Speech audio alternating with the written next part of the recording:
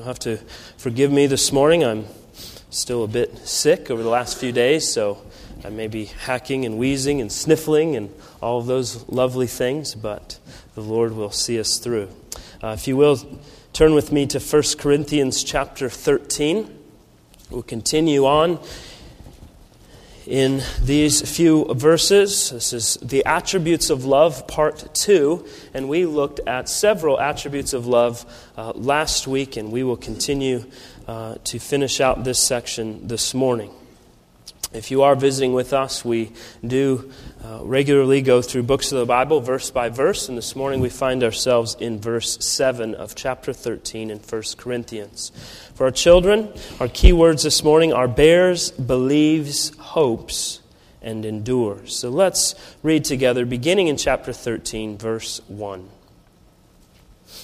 If I speak in the tongues of men and of angels, but have not love, I am a noisy gong or a clanging cymbal. And if I have prophetic powers and understand all mysteries and all knowledge, and if I have all faith so as to remove mountains but have not love, I am nothing. If I give away all I have, and if I deliver up my body to be burned but have not love, I gain nothing.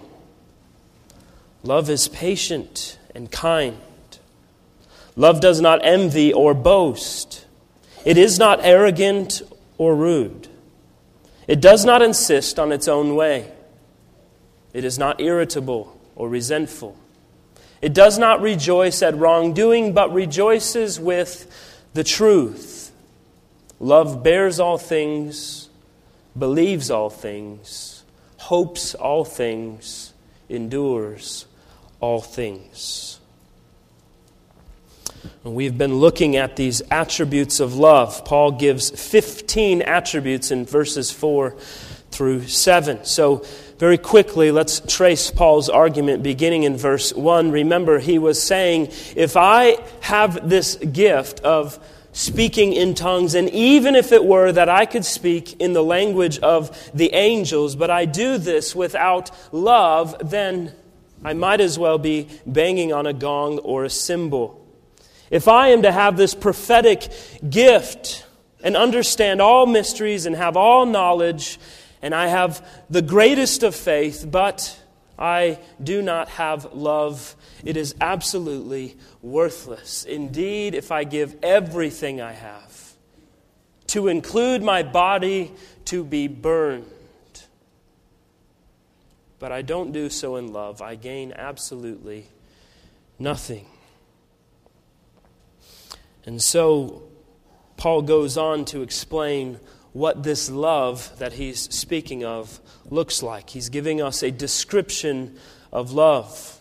And we talked about the first 11 of those attributes last week, and this morning we will look at these last 4. In verse 7, love bears all things, believes all things, hopes all things, and endures all things.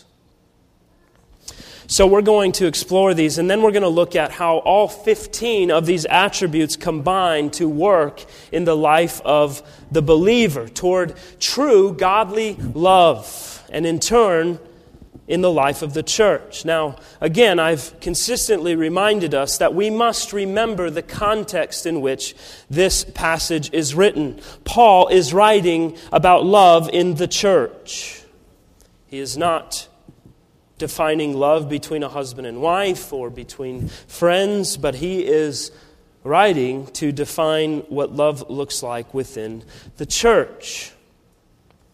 And really, this passage is functioning as a sort of rebuke against the Corinthians because these are attributes that were not seen in their relationships.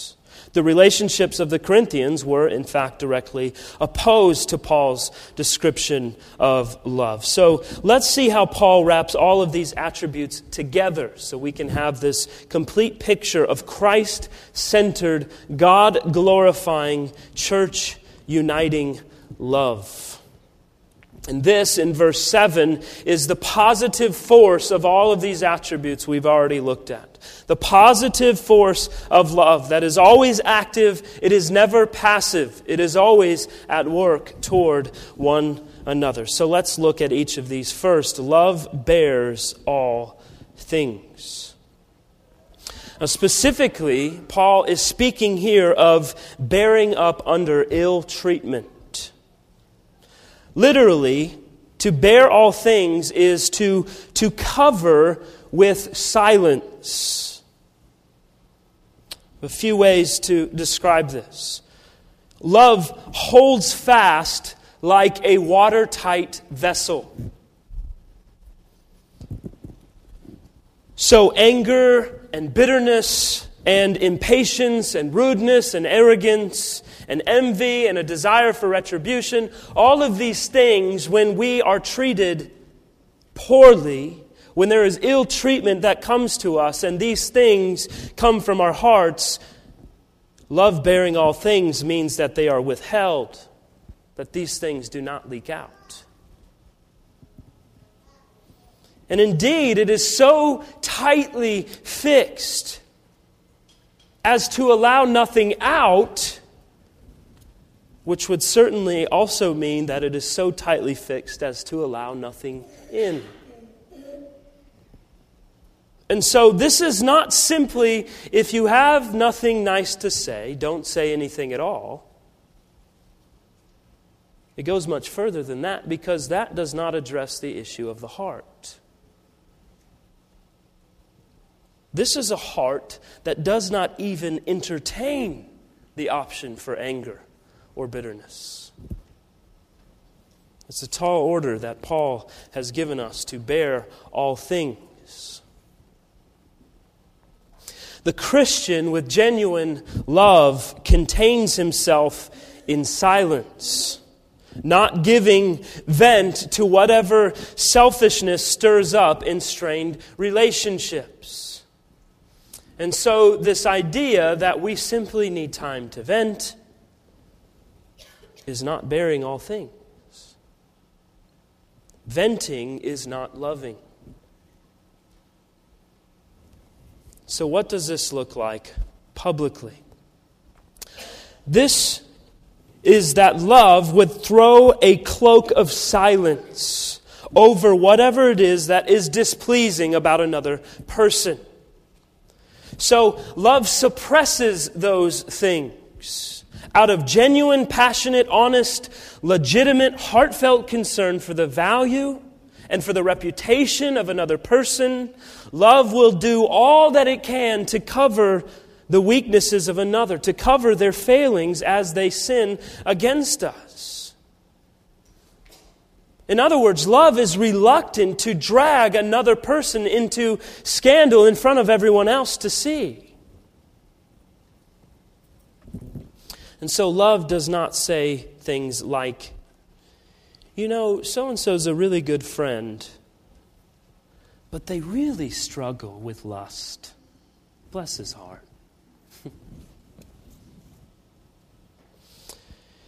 You know, she's really a great lady and a very good friend, but she is a terrible, terrible gossip.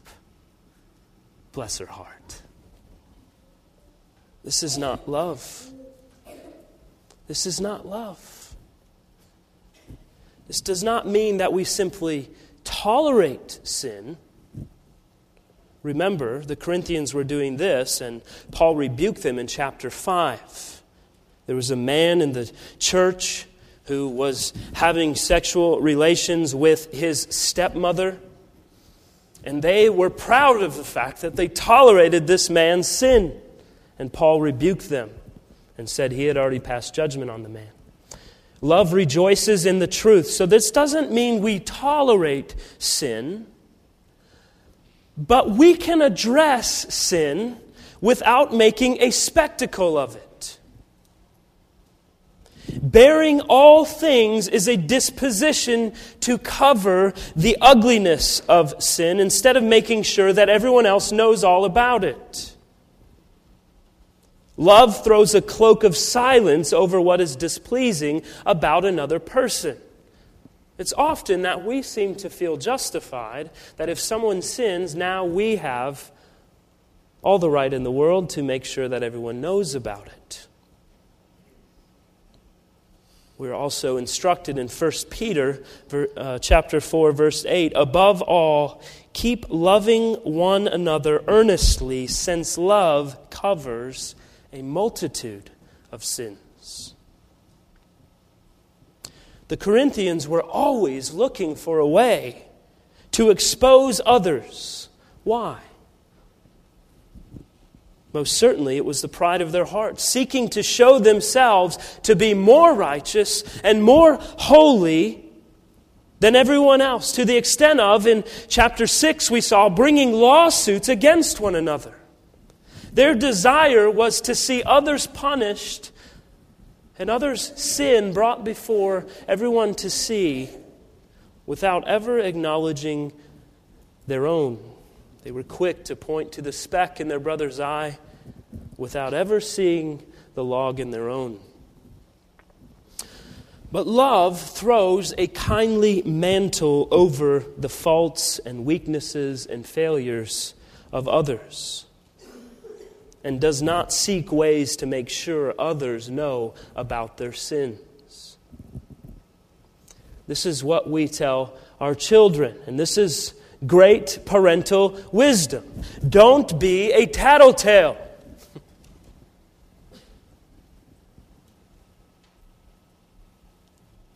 Love covers sin. Love bears all things. Secondly, love believes all things. In other words, love always trusts or gives the benefit of the doubt. We say that often. This is believing without suspicion all that is not plainly false. In other words, it's trusting the good intentions of others whenever it is possible. And of course, we always do this, like all things in the Scripture, we always want to do this using wisdom and discernment, but I don't think that's our problem. I think that we, as humans, are quick to not give the benefit of the doubt to others. We want to trust the good intentions of others whenever it's possible. So when another believer tells you that they will do something, they will commit themselves to something, they will be somewhere, you're not suspicious of that claim. You believe the best, and you expect that they will do as they have said. You allow their yes to be yes, and their no, no. In other words, our response is never, well, I'll believe it when I see it. This is not the benefit of the doubt. And to follow on, if we give them the benefit of the doubt and they do not follow through with their commitment, love is not eager to pounce on them and denounce them. We continue to give them the benefit of the doubt. Love does not go around assuming that others are lying if there is no plain, very clear evidence that indicates otherwise. Well, so-and-so said that they would be here to help us serve this morning, but you know how they are. Or, he told me that he was going to do that, and then an emergency came up. But you just never know with them. This is not love. Yes, you do know what happened. He already told you. Trust him. Give him the benefit of the doubt until there is reason not to. It is truly a Christian virtue that we see others to be innocent before they're proven guilty. And so the question for us in this is, are we looking for the best in others? You know, you can really tell if someone actually loves you. And this is one of the best indicators of that. If you have failed someone before, and it happens, if you perhaps haven't followed through with something that you told someone else you would, but the next time they believe you again, and they trust your intentions, and they give you the benefit of the doubt, you have found one who truly loves you. There is nothing more loveless than suspicion. How do we have a loving relationship with one another if it is filled with suspicion and doubt?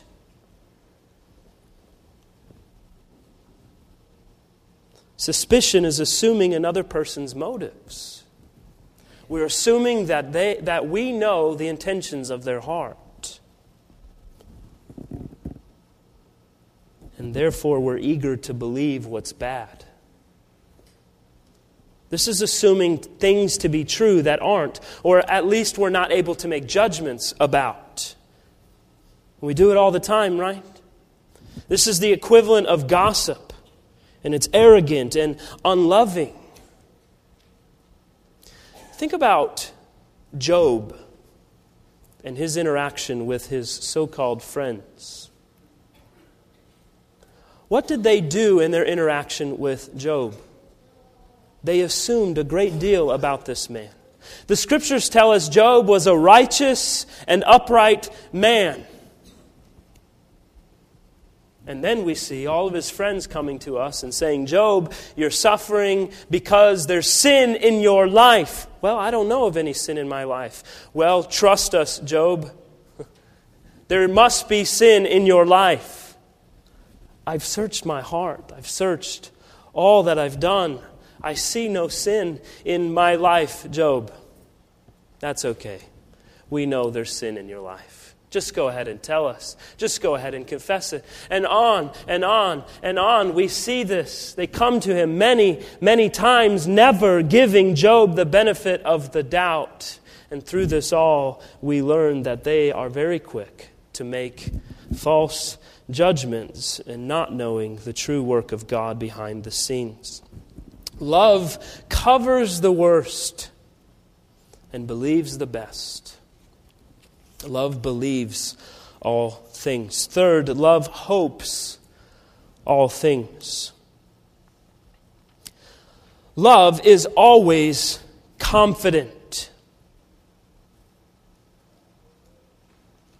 So love hopes in what is good in another person, even if others have ceased all hope altogether. In other words, love is maintaining a measure of optimism on the behalf of the other person. We must remember this very important thing. As long as God's grace is operative in a person, and if they are a believer, it is. If this is true, then love never gives up hope. Love is fully optimistic. Indeed, the report we might hear of another person may be so full and so circumstantial and corroborated by a mountain of evidence that we can hardly see anything other than their guilt. Even if we cannot altogether believe that this person is less guilty than he is being represented as, we should at least hope it to be so. In other words, we don't just pass definitive final judgment as if we were not prone to error.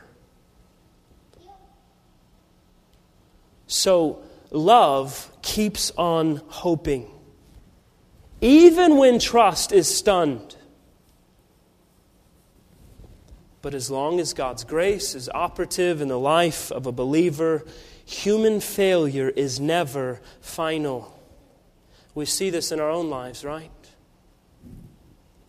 Why do we gather each week and spend time in repentance? Because human failure is inevitable, but restoration is inevitable as well. There will be times when our trust in others dies down to a tiny flicker, a small little glimmer that we can hardly see. And we may even ask the question, can I ever trust them again? But this is where Christ is involved. He grants a small measure of hope and grants us the grace to continue on hoping in this person because it is by His grace and He is able. This doesn't necessarily mean that we instantly run back to the way that the relationship used to be, but love hopes. There's hope for restoration. Do you hope for the best result or the best outcome, even when all reason for hope seems lost and everything in a relationship feels horribly wrong? Do you continue to hope in God? You know, it may very well be that those we love will sometimes be rescued from patterns of sinful behavior because we have hoped in them. And so Paul is calling us to love those within the church. Don't give up on them. Continue to hope in them. And so we should believe what we cannot see and hope where we cannot believe. Because love hopes all things. And fourth, we see love endures all things. Love sustains. You cannot kill love. It perseveres. It keeps on going at all costs. Even in the face of persecution. And it does so in a patient and loving spirit. And this endurance that Paul speaks of, this sustaining of love, this is a military term in the Greek language. This refers to the sustaining of a soldier in the face of a very violent battle. It's the idea of an ambush. So we see very quickly that he's not simply talking about a minor annoyance. This is literally speaking of life and death in face of horrible opposition and suffering and perhaps even persecution. Love survives all of it.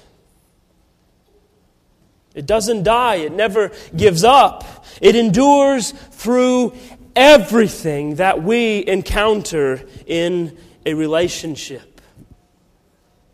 And so you can see here at the end of all of these attributes, Paul has come to the great crescendo of love. This is the highest height of love, that no matter what comes in the relationship, no matter what comes upon us, that we keep on enduring in this love. It never ends. Love endures all things without question. It bears all hurts, it bears all wounds, it bears all disappointments, it bears all failures. Love believes the best in others despite wounds, and it gives the benefit of the doubt. It gently throws a cloak over faults, and when believing is betrayed, love still hopes because God is still God. And even then, when even all hope seems lost, love still endures with triumphant confidence that the God who is still God is still sovereign and is still able. So we see Paul telling us that love just continues to hold on and on and on, and is never totally overwhelmed and taken over. Even in the midst of an ambush, the enemy never completely overtakes.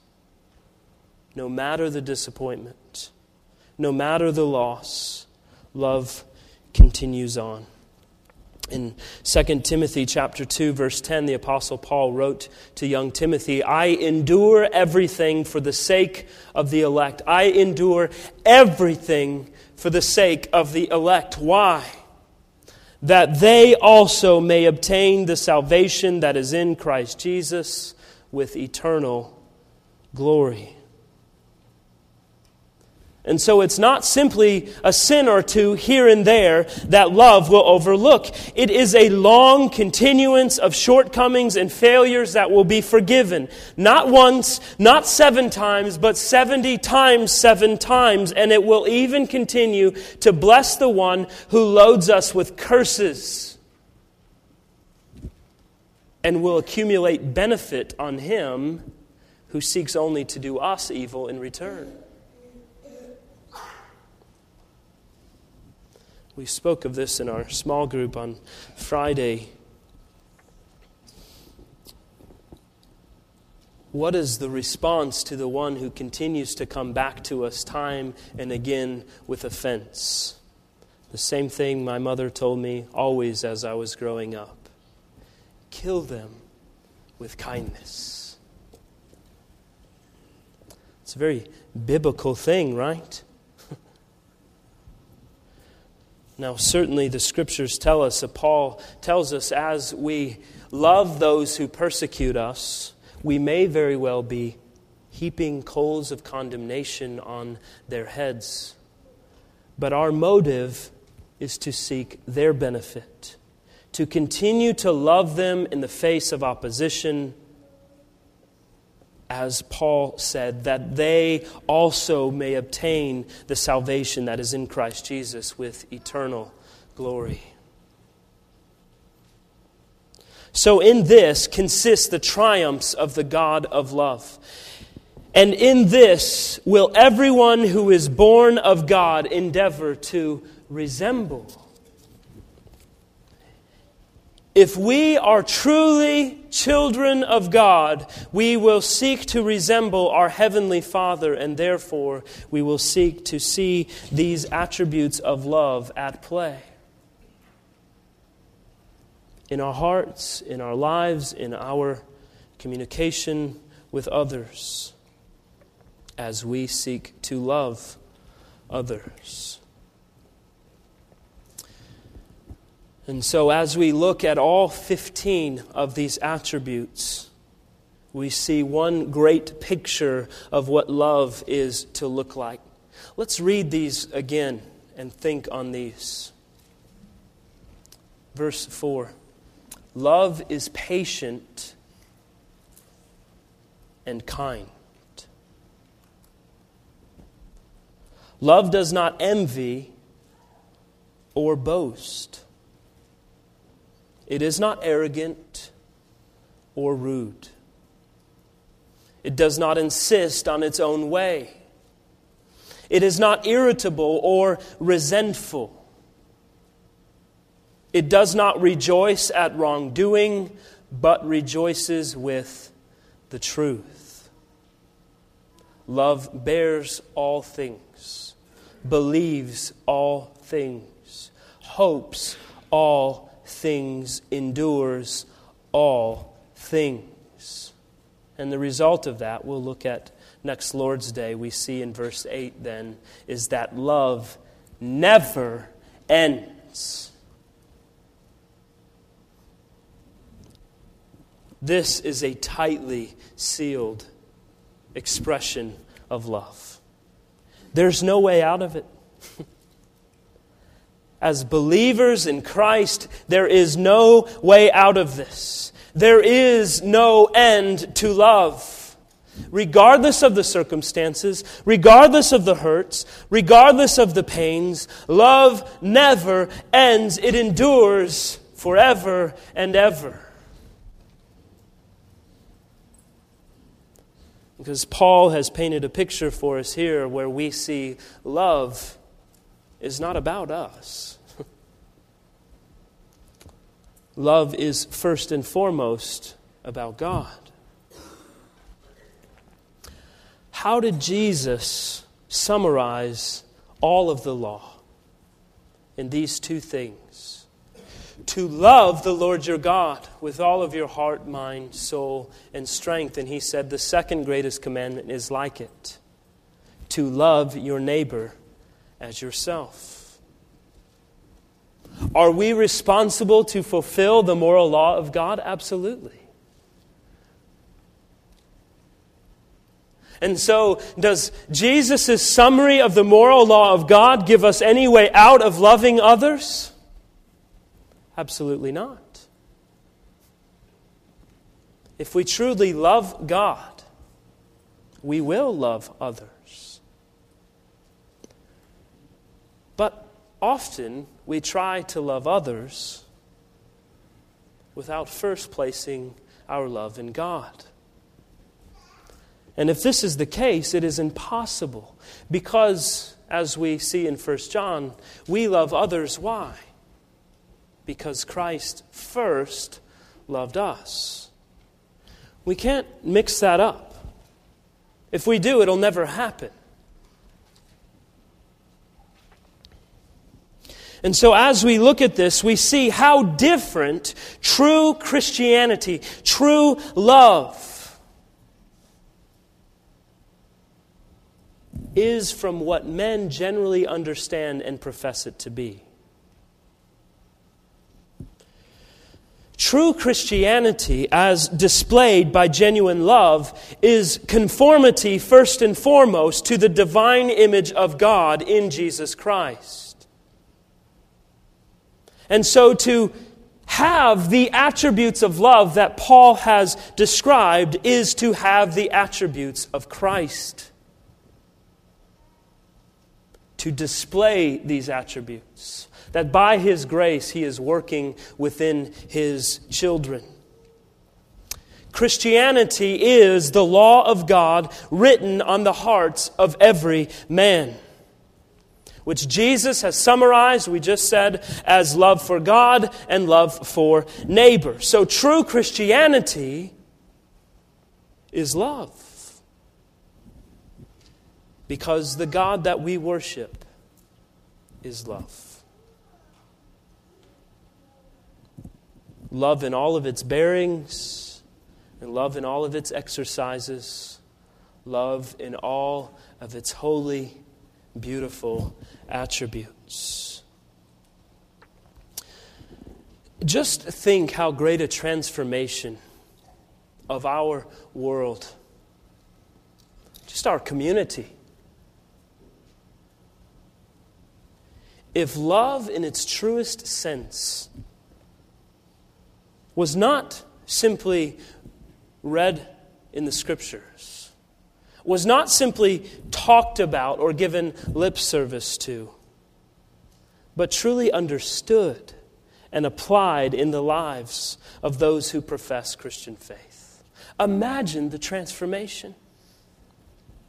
Imagine the unity that the people of God would share. But with so many, Christianity, this love from God has a seat in their ear and on their tongue, but does not truly reside in their heart. And so then it operates in a sort of talkativeness and uncharitable condemnation of those who differ for whatever reason. And indeed, I found myself to be guilty of this very thing. A lack of meekness, a lack of modesty and benevolence and forbearance, and even forgiveness. and yet with the measure by which I hope to be loved by others. In these times of pride and selfish ambition, I too must extend this great love to others. And so, how thankful we must be for the rich provisions of the gospel. Who among us could stand where we are to be judged by our personal obedience to the law of God? Anyone? Which of you would venture to base your salvation upon it, even for a single day? Indeed, even for a single hour? Would you strive to base your salvation on your ability to keep the law of God for even a minute? The Pharisees did. And Jesus had much to say to them. Woe to you. There is not one among us who loves God or loves neighbor perfectly. And so we need Christ. And how thankful we must be for His goodness toward us and upon us. Because in Christ, God is at work in this world to reconcile all things back onto Himself. And if you sit here this morning as a justified sinner in Christ Jesus, as one whom Christ has redeemed, you are a means that God uses to that end. It is by your love, in proclaiming the gospel in word and in deed, that God is pleased to work by His Holy Spirit to regenerate the hearts of men and women and children for His glory. Why do we preach the gospel? Why do we pray? Why do we do outreach? Why do we strive to be hospitable? Why do we do any of these things? Because I hope we love. We love, and we love as a result of the work of God in our lives in the gospel of Jesus Christ. And perhaps you are one who is sitting here this morning as one who has not been transformed by the work of God through the gospel of Jesus Christ. If this is you, I implore you to come, to repent of your sins and believe the gospel of Jesus Christ. Please do not assume that you must first clean yourself up in order to come to Christ. It will never happen. God does not require that you keep some moralistic standard or the whole law of God in order to be accepted by Him. It will not happen. You, along with every other human being in the world, has already failed at that. But thanks be to God that He made Christ to be sin. Christ, who knew no sin, became sin that we, wretched, sinful, loveless, and unlovely human beings, once the enemies of God, might become the righteousness of God. There is no greater love than this. Colossians 1:21 and 22, and you who were once alienated and hostile in mind, doing evil deeds, He has now reconciled in His body of flesh by His death, in order to present you holy and blameless and above reproach before Him. There is no greater love than this, that Christ has laid down his life for us. Brothers and sisters, may it be said of us, as a congregation of people that has united together in covenant relationship with one another, may it be said of us that we bear all things, that we believe all things, that we hope all things, and when all else fails, indeed, that we endure all things. In other words, may it be said of us that we are a people who love God and who loves one another. Why? Because Christ has first loved us and has lavished his grace upon us, calling us to be his own, giving to us a righteousness that could not be earned and is not deserved, and as a result, giving us the capacity to love him and to love others, that he might be glorified. Let it be our prayer that together, let it be our great aim, our great desire, that we would love in greater measure, that we would display these great attributes that exist fully and perfectly in Jesus Christ, and that they would be worked out in our lives as we strive to love others. Let's pray together.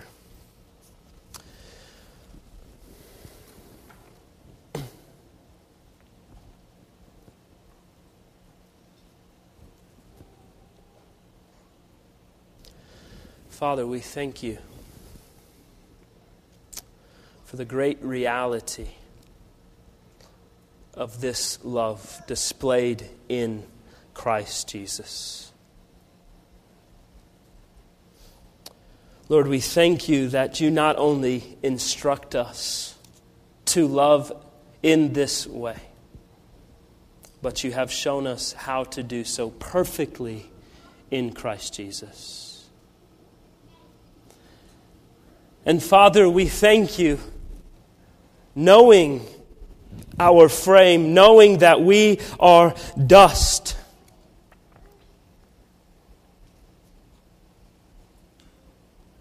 knowing that we would not live up to this holy and righteous standard that you have given to us, that you have loved us anyway. That you gave to us your only Son, that our condemnation, the just wrath that we deserve, was placed upon him in fullness, and his perfect righteousness was given to us, that we may stand before you with confidence on the day of judgment, because the blood of Christ is our salvation. Help us, Lord, to think on this as the great love with which you have loved us. Help us, Lord, to love one another, to love you, to love our neighbors in greater measure. Help us to be a people who are known for our love. We thank you for the instruction of your word. We would be desperately lost without it. We pray, God, that we not only read it, that we not only hear it, that we understand that faith without works is dead. Help us, O God, to apply true biblical love in our lives, in our relationships, in our homes, in this church. help us to love with godly, Christ-exalting love. Thank you, Lord Jesus, for first loving us that we might display love. Keep us. Help us to persevere to the end. Preserve us. In Jesus' name, amen. Amen.